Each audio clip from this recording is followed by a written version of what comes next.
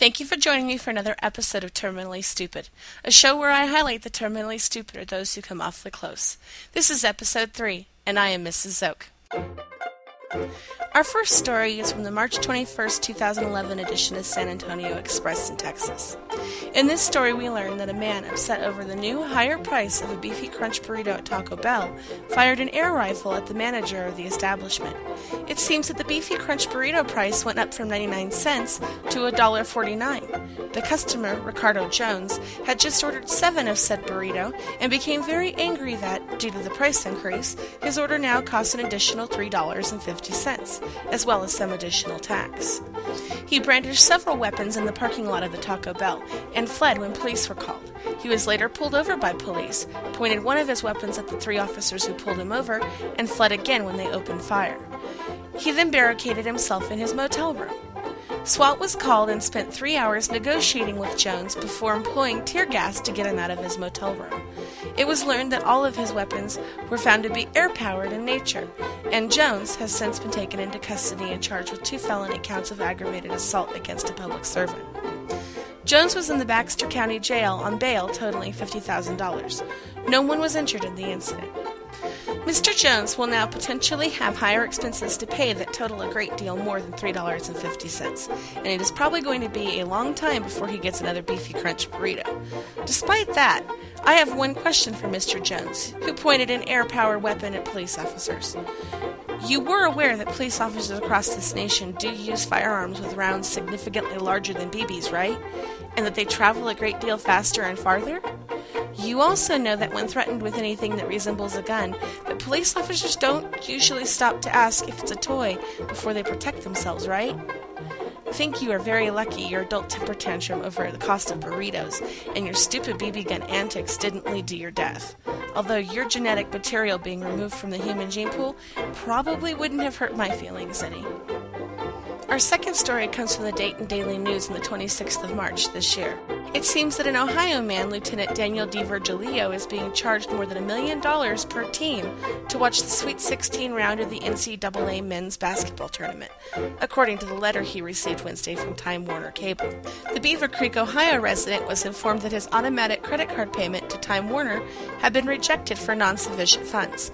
The payment amount was $16,409,107. In regards to this very large sum, Lieutenant DiVirgilio said, "Had I known, I would have bought Showtime.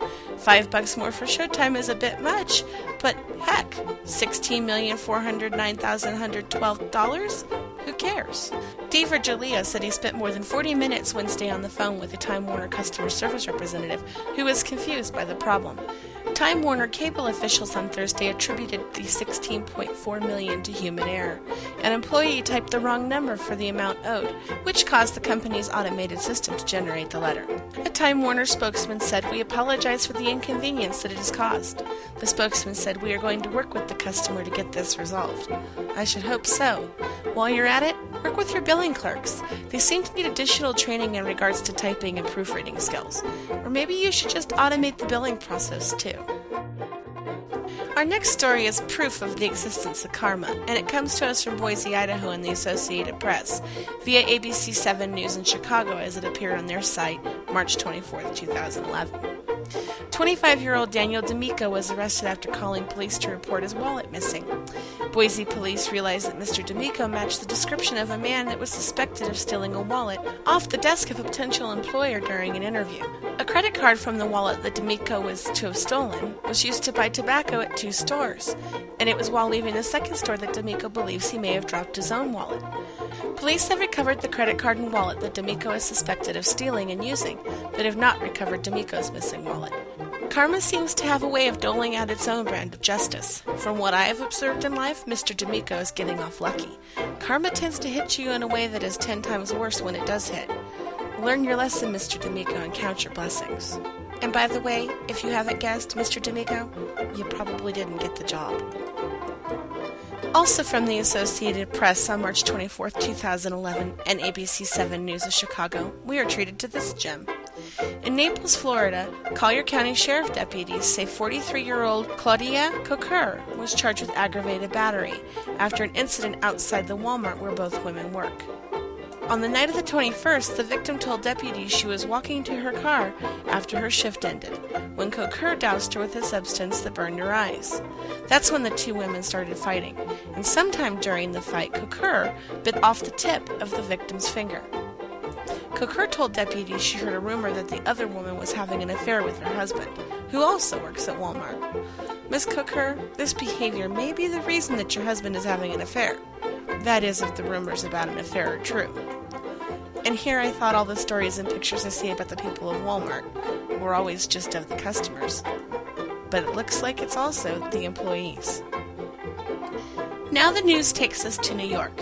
In the March 22, 2011 edition of the Times-Herald Record, it is reported that 49-year-old Keith Gruber was scheduled for a 10:30 a.m. pre-trial hearing for a felony driving while intoxicated charge.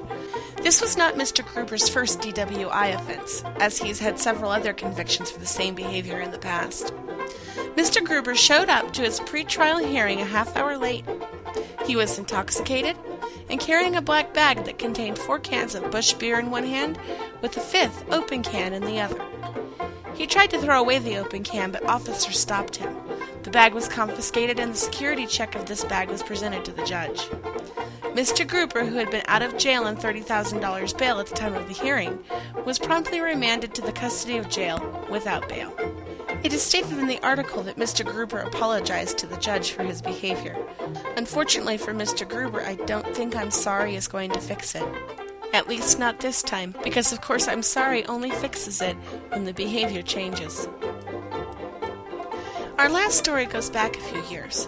I found it in the Journal out of West Virginia, and it was published on September 16, 2009. Evidently, on August 28th, Berkeley County Sheriff's deputies were called to a home regarding a suspected burglary. The victim told police that someone had broken into her home through a bedroom window. There were open cabinets in her garage and other signs of a burglar. The victim later noticed that the intruder also used her computer to check his Facebook status, and his account was still open when she checked the computer. 19-year-old Jonathan G. Parker was the owner of that Facebook account, and he was located and arrested, and I have to assume that by now he has been given a conviction and a sentence. Mr. Parker, even when not in the process of committing a burglary, it is always good practice to log out of any and all accounts you've logged into, especially if the computer does not belong to you. It is also suggested that you clear your browsing history, although this is only truly important when you're visiting pages you don't want anyone to know you visited.